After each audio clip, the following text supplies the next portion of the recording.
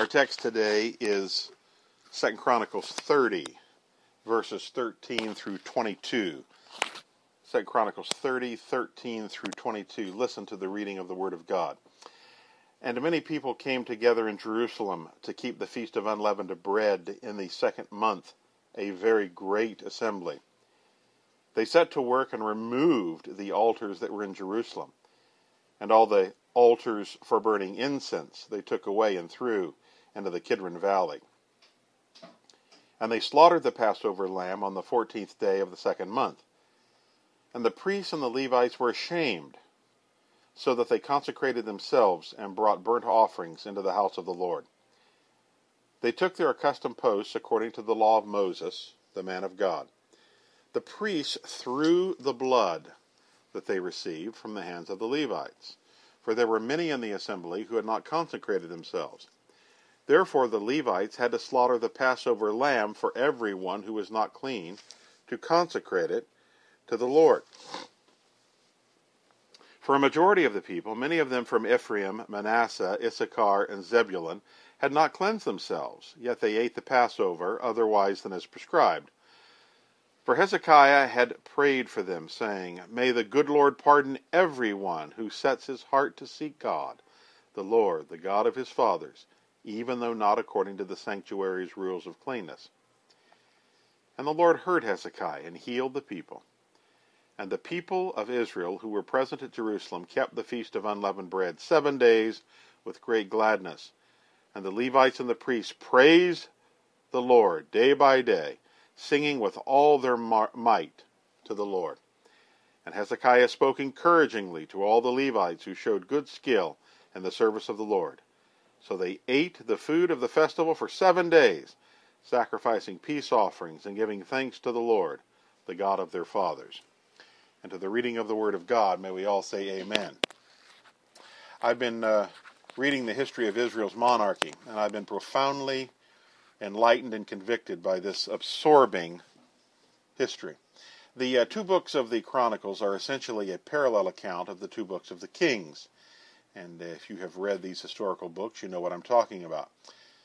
Now, the reign of King Hezekiah in Judah is most encouraging in this record, because the fact is the majority of both of Judah's kings and Israel's kings were apostate. Apostate means they turned their back on God, that quit following him and his holy law. Now remember that as a judgment on Solomon's sin, God had divided his people into two rival kingdoms, Israel in the north and Judah in the south. Judah including, of course, the capital, we would say, the city of David, Jerusalem. Hezekiah himself ruled in Judah. He was an exception to the apostate trend. He was an island of righteousness in a sea of iniquity. We read an example of this in our passage. It's about the time that Hezekiah summoned all the people of Judah to a Passover celebration. God had established the Passover as Israel's most important feast. It commemorated Israel's deliverance from Egypt, and God designed it to be observed every year. You probably know that our Christian New Covenant counterpart to the Passover today is the Lord's Supper. It's not identical. It's kind of fused out of the Lord's Supper. By Hezekiah's time, because of the apostasy of previous kings, this glorious Passover feast had fallen into neglect. Hezekiah was God's man. He knew that as a leader he was responsible to bring God's people back to a place of devotion and obedience to him. Therefore, knowing this, he used his kingly influence to reinstitute the Passover. Now, some unique problems attached to this reinstitution, however, and we can derive from it some remarkable truths for our lives today as God's people. Though we are not identical to Old Covenant Israel, yet we are the New Covenant counterpart to Old Testament Israel and are the people of God as they were the people of God. What are these lessons? First, godly shame leads to repentance and to obedience. Now, shame is a sense of emotionally painful awkwardness. driven by guilt or else by the inappropriateness of one situation. Sometimes no guilt is involved in shame at all. For example, small-statured boys sometimes feel ashamed when they're in the presence of very tall boys or very strong boys. They're ashamed of being small. But that's not the kind of shame that we read about in verse 15. The priests and Levites were ashamed because they hadn't been bolder, because they hadn't been more forthright in standing for the Lord against the idolatry of God's people. Judah had followed the ways of the surrounding pagan nations. God had warned them about being worldly, that is, following the ways of the pagan people around them. But unfortunately, that warning had gone unheeded. Judah had abandoned the antithesis. That's a good word for it. The antithesis, the absolute difference between God's righteousness and polytheistic paganism. And the religious leaders had been lax in thundering the truth of God's requirements. Then when Hezekiah summoned the people to the Passover, many of those people came enthusiastically. So we might imagine the priests and Levites thinking about this time. We should be the ones enthusiastically leading our flock to repentance and to obedience. However, the priests and the Levites did repent and join the people in fulfilling their job to consecrate themselves and others for the Passover. This is what their shame did to them. Their shame propelled them to repentant obedience. We today live in a culture that has virtually lost all godly shame. And the reason we've lost godly shame is we've lost our sense of personal responsibility to a personal God, as well as to his personal and holy law. Years ago, even in our nation, which was shaped by Christian truth, an adulterous woman or an adulterous man were ashamed when their sin was made public. The same is true with a young woman who became pregnant out of wedlock. It's true of a young man known to be sexually profligate. A married man caught entering or exiting a porn shop was ashamed. That's why people tried to hide their sin, because of their sense of shame. Now today, none of these sins is considered especially shameful, and very few people feel the need to hide them. Both men and women joke about pornography, as though everybody looks at it, or at least would be normal for looking at it. And sleeping together before marriage is considered just routine. Adultery is considered, let's say, an unpleasant business, but generally not a shameful business. When young men in years past talked about explicit sex in the presence of a virtuous young woman, those women would often blush. This blushing is a form of shame. In their case, not shame at committing a sin, but in hearing about a shameful sin in another person's presence. Now, the fact that there is so little blushing and shame today over sin is evidence of a loss of God's law, including God's law that he installed in us in the form of conscience. Our culture's conscience is seared by a burning iron. That's kind of the language of 1 Timothy 4:2, and it's especially relevant to our culture today. This is one reason that the frighteningly shameful sin of homosexuality has become so routine. It's even solemnized in same-sex marriage today, though it's, of course, no marriage at all. This routinization of sexual perversity was helped along by our culture's lack of shame toward heterosexual fornication and adultery, and for that matter, easy divorce. The culture that is no longer ashamed of heterosexual fornication will soon not be ashamed of homosexuality, and therefore, mark it well, will not even find pedophilia and bestiality shameful. Now, don't say that it can't or won't happen. Once we get rid of God's law, we get rid of our shame in breaking it, and we open the floodgates to all sorts of sin. The legitimate shame of guilt is proof that God's law still has a hold on the culture. Now, the good news is that God's people can repent and they can change, and we can repent and change. This is what the Levites and priests in Hezekiah's time did. They knew they were sinful. but they knew that they weren't destined to remain sinful. They knew that if they repented, God would forgive them. That's what Hezekiah had said, if you go back and read verses 8 and 9. They did repent, and they did change. Now let me draw your attention to the salient fact that it was specifically the religious leaders who were ashamed and who later on repented and obeyed. They'd been negligent in standing up for God's truth. They'd been remiss in standing up for holiness. Our Western culture today suffers dreadfully from this leadership disease, this leadership timidity, this leadership dereliction. Too many pastors and other religious leaders, even evangelicals and other conservatives today, have sat by in timid thumb-twiddling while the lambs under their care have drifted off into apostasy. Every form of apostasy. It can be unrepentant materialism to unrepentant fornication, covetousness, abortion, whatever. Our leaders seem to be afraid of godly confrontation. Now, it's true that confrontation is never easy, and all of us experience fear. But we leaders must act in faith and obey God and trust Him to honor our confrontational obedience. The number of pastors and other Christian leaders today who are waffling on same-sex marriage is utterly staggering and staggeringly egregious. One of my dear friends just related to me that he has very good evidence that very soon one of the prominent, perhaps the prominent evangelical pastor in the Atlanta, Georgia area is soon to come out publicly in favor of same-sex marriage. That is utterly deplorable. One could almost say unforgivable, except that if we repent and change, God will forgive us. These leaders are apparently less concerned with offending the loving, holy God in heaven than in offending the pleasantly diffident sinners they look at every Sunday.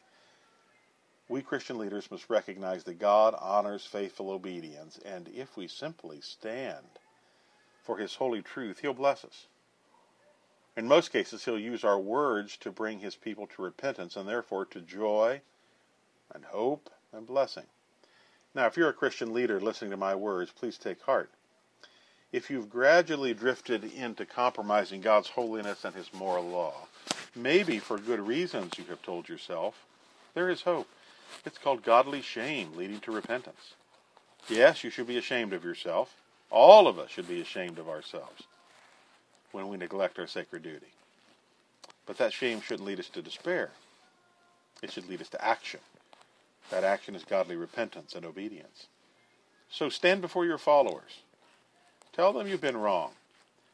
Tell them you're going to stand for the truth from now on. Or write it on your blog if you don't have a specific congregation. Or use whatever medium is most appropriate. And tell them the truth. Confront them with both love and firmness. There is no shame in shame, as long as shame leads us to godly repentance and obedience. Now, there's a second important lesson from this striking episode. It's this: God is even more interested in a heart passionate to obey Him than He is in flawless procedural obedience. Please don't misunderstand me on this point. We are required to obey God's holy law. And if we disobey on one point, we have disobeyed on all points, James chapter 2 and verse 10 states. However, some matters of God's law are weightier than others. Jesus said this plainly in Matthew 23:23. Now Hezekiah noticed that many Jews wanted to observe the Passover when he had invited them to come. And they wanted to honor God in commemorating His grace toward their people, toward their fathers, their forefathers. But they weren't properly consecrated as God's written law, the law of Moses, required. Because of this, Hezekiah asked God to forgive them. And God did forgive them because He was pleased with their pure heart's desire, despite their disobedience to the procedural aspects of His law. Now note this critical lesson. All sin is harmful. No sin is permissible. But God is eager to forgive the sins of those whose heart wants to do right. Let's give some examples of that in our own lives. We can look at those who have been Christians a shorter time than we, perhaps younger Christians themselves chronologically, teenagers, those in their early 20s, who mark their bodies in a worldly way. Maybe they dress immodestly. Maybe they use scatological language. And we're rightly disturbed by these sins. But if they do have a heart desiring to please God, God is a good God who will forgive them. Perhaps they haven't been taught properly. And by the way, this is likely the case with many of the offenders in Judah. The priests and Levites probably hadn't instructed the people that they had to consecrate themselves before they came to the Lord's Supper. And therefore they didn't. So God was quick to forgive his people, both the priests and the Levites who hadn't been faithful in instructing, as well as the congregation who hadn't been faithful to consecrate themselves, as indeed even many of the priests and Levites hadn't. So, understand, God doesn't overlook any sins, but he is quick to forgive the sins of those who otherwise have a heart that's committed to him.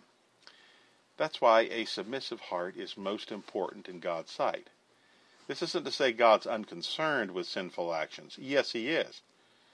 But an individual with a heart right with God will soon act in ways that are right with God, because out of the abundance of the heart, the mouth speaks, and we live according to what's in our heart, the inner core of our spiritual being. The Jews were so excited about observing the Passover that they plunged right ahead without properly consecrating themselves. But God forgave them when Hezekiah asked, because they were operating with a good heart for him. And that leads to a final lesson. God will forgive the sins of others if we intercede in prayer for them. You may have heard that expression, intercessory prayer. We don't hear it as much today as we did years ago. That's a reflection on our prayerlessness. This intercessory prayer is a prayer for other people. All of us tend to be selfish. We're concerned with ourselves. And frankly, there's no sin in self-love as such, but we must pray for others and not just for ourselves.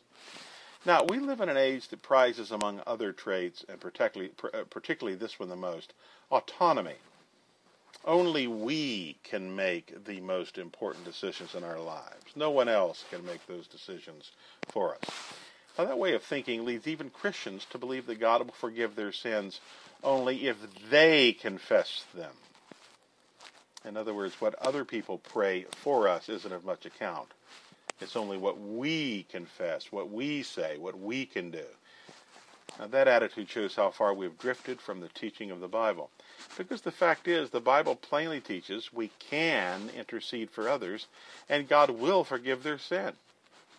This doesn't mean they can continue in their unrepentant ways, but it does mean God will forgive the sins of those whom we love and for whom we pour out our heart in prayer.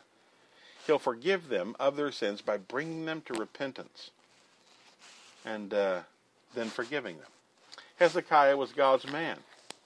He knew that his flock, the Jews, had turned their hearts to God, but they were still in sin because they hadn't cleansed themselves as the law of God required.